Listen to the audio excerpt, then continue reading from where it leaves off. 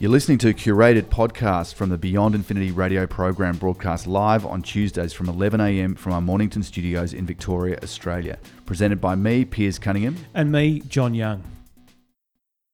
If you've got a smartphone, a lot of people do these days, and you want to type quickly, you want to input data quickly and maybe text really quickly, there's a number of applications that allow you to do this. One of them is called SwiftKey. It's owned by Microsoft. When you install that, because I did just recently, you get asked, do you agree to have full access? You'll get best performance out of the application in terms of preemptive texting and recognizing the kind of words that you want. This is if you drag your finger across. Yeah, you're literally swiping your finger across. You're not individually tapping the keys. And it's able to use its own AI essentially to work out, well, because you've moved across to this letter and then this letter, this is the word that we expect that you're trying to spell out. But for you to get the full benefits from that, you do have to agree when you install it. You get taken through that sort of setup process, and you do have some options about how much info you want to share with on the server side. And I think I just said, okay, I'll share everything. I want maximum performance. So it means that a lot of data is being taken by Microsoft and used to give you that service, and it's one of those. It's sort of tapping into the shared knowledge. So, for example, we both may make a similar gesture on the device to get to a word, and so if I've dragged my finger across the screen and said, "Oh no, I didn't want that word. I wanted this other word," then that information is feeding back to the servers, and then it means that the next time, this is what machine learning is all about. The next time that somebody else uses the same finger swipe, it goes, well, actually, it probably should be the second word rather than the first one. So that's where the machine learning is trying to understand what a group of people are using that particular swipe for. Yeah, exactly. It does work quite well. And if you actually open the app up, it'll give you statistics on the benefits that you're receiving as a result of using the SwiftKey. How much time you're saving. So when you open the SwiftKey app, you can actually have it running in the background. You don't have to have it actually open all the time to be able to use it for your keyboard. It replaces your standard keyboard. Exactly. It replaces the standard Apple keyboard in my case on an iPhone, and it gives you little sort of it says productivity. I am 28% more productive with SwiftKey. Distance typed using Flow, which is the swiping your finger rather than individually tapping the keys. And you can still do both. You don't have to do... No, that's right. You can do both. Swipe. You can do both. 454.64 minutes is the time that I've saved, apparently. This is according to the app. Keystrokes saved, 4,877. I've only been running it for about 2 months. Words typed using the Flow system, which is SwiftKey, 9,261. Words predicted, over 1,400. Words completed, over 1,800. SwiftKey has corrected or completed 1,824 of my typed words. So it gives you those stats to try to sort of encourage you to use it, and you don't pay for the app. So you are left wondering yourself, well, what happens? How does Microsoft, what's in it for them? And they are gathering data. Now, certain things that should be mentioned if you're putting in a password, or if you've got to enter some sensitive financial information or a password to, say, a bank account, something like that, then those tend to not appear with a SwiftKey keyboard. The predictive stuff. So there are certain things which are quarantined from it that it won't be sending up to its servers, and that is stated in the kind of user agreement of SwiftKey. It should also be noticed that with SwiftKey, about 2 years ago, users reported receiving kind of preemptive stuff clearly from other users. So, you type the first couple of letters of an email address into a text message with SwiftKey, it'll recognize your own your own email address, which is useful. It saves you writing out the whole thing. What people were seeing a couple of years ago, I think it was 2016, that this glitch appeared in the system. They were actually seeing predictive text emails from other people and other information which clearly had nothing to do with them. And they got a fairly terse response, I believe, from what I've read about that incident from SwiftKey about this. But otherwise, Microsoft does offer a fairly detailed security and privacy information pack. If you want to look at it, you can. They're not the only ones that actually provide this software. No, that's right. There are a whole gamut of different providers, app developers. Yep. And for example, even Google itself have created with their Google keyboard the ability to swipe. So I have used Swipe in the past, and I think around that time you mentioned back in 2016 when there was those issues, I stopped using it. Right. And I downloaded the Google keyboard at that point. And now that I have the Pixel 2, I just use the standard, off-the-shelf keyboard that comes with that, because that allows the swiping.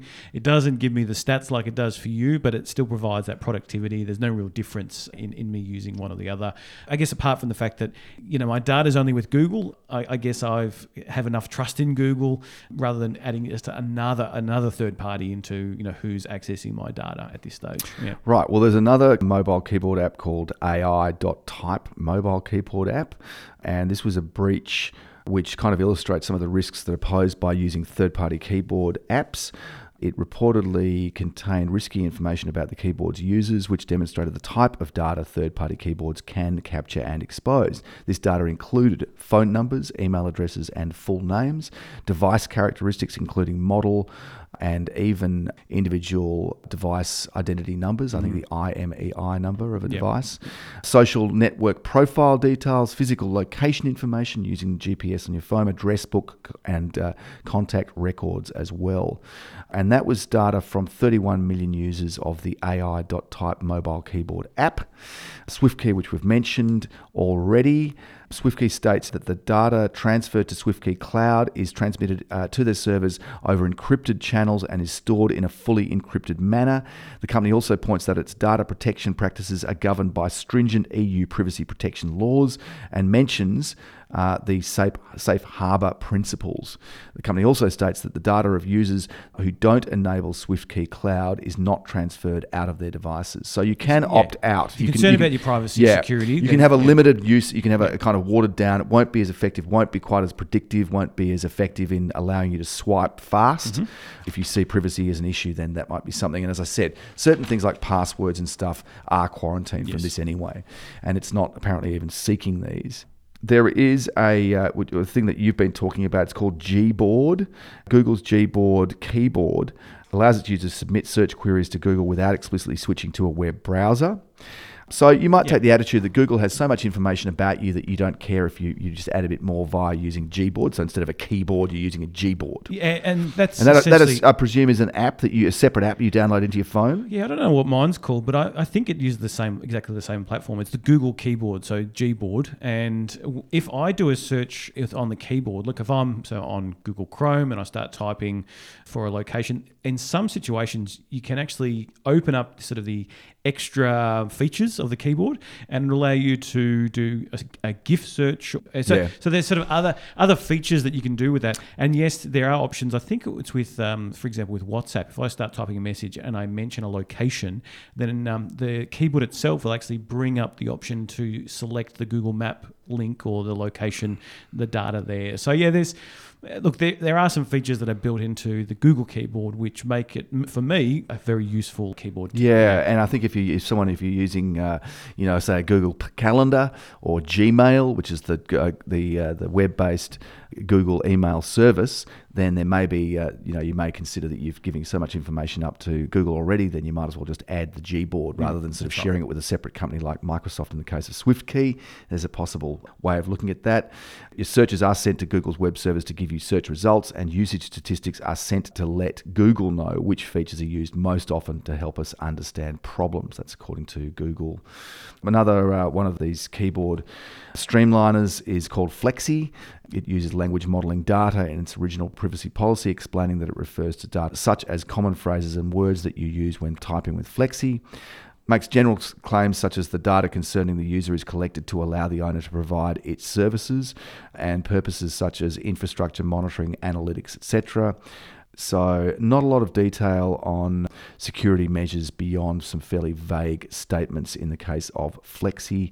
There is a frequently asked questions page. If you want to go to the Flexi website, you can get more information there. And I tend to go to, in particular in the Google Play Store, because I'm in the Android ecosystem, I'll tend to look at the number of downloads and then the reviews and what people are actually saying about the app in the review section to get an idea of, do I want to add this to my system? Generally, if you find there are security concerns or performance issues, they will be highlighted in some of the comments or the reviews of the apps itself. Okay, well, according to Flexi, they reckon that their competitors making the swipe-type keyboards, they make money by mining user data for various purposes such as advertising, personal voice assistance, and so on, whereas in the case of Flexi, their company's business model is based on the purchases users make inside Flexi's app, so in-app purchases, as opposed opposed to stuff. add-ons, features, as opposed to stuff where they're actually taking your data and analysing it and selling it off to third parties. Swipe is another popular keyboard for mobile devices, developed by a company called Nuance, and users need to be okay about allowing keyboard developers to collect and store on their servers language modeling data without fully understanding the meaning of this term or its privacy and security implications. The collection of such data is generally acknowledged by the keyboard developers, though they offer almost no details regarding how this data is safeguarded beyond referring to encryption, which may or may not be completely satisfactory. And you'll see this in our show notes, but we are referring to quite an in-depth story published in Zeltser, zeltser.com, about the security of third-party keyboard apps on mobile devices.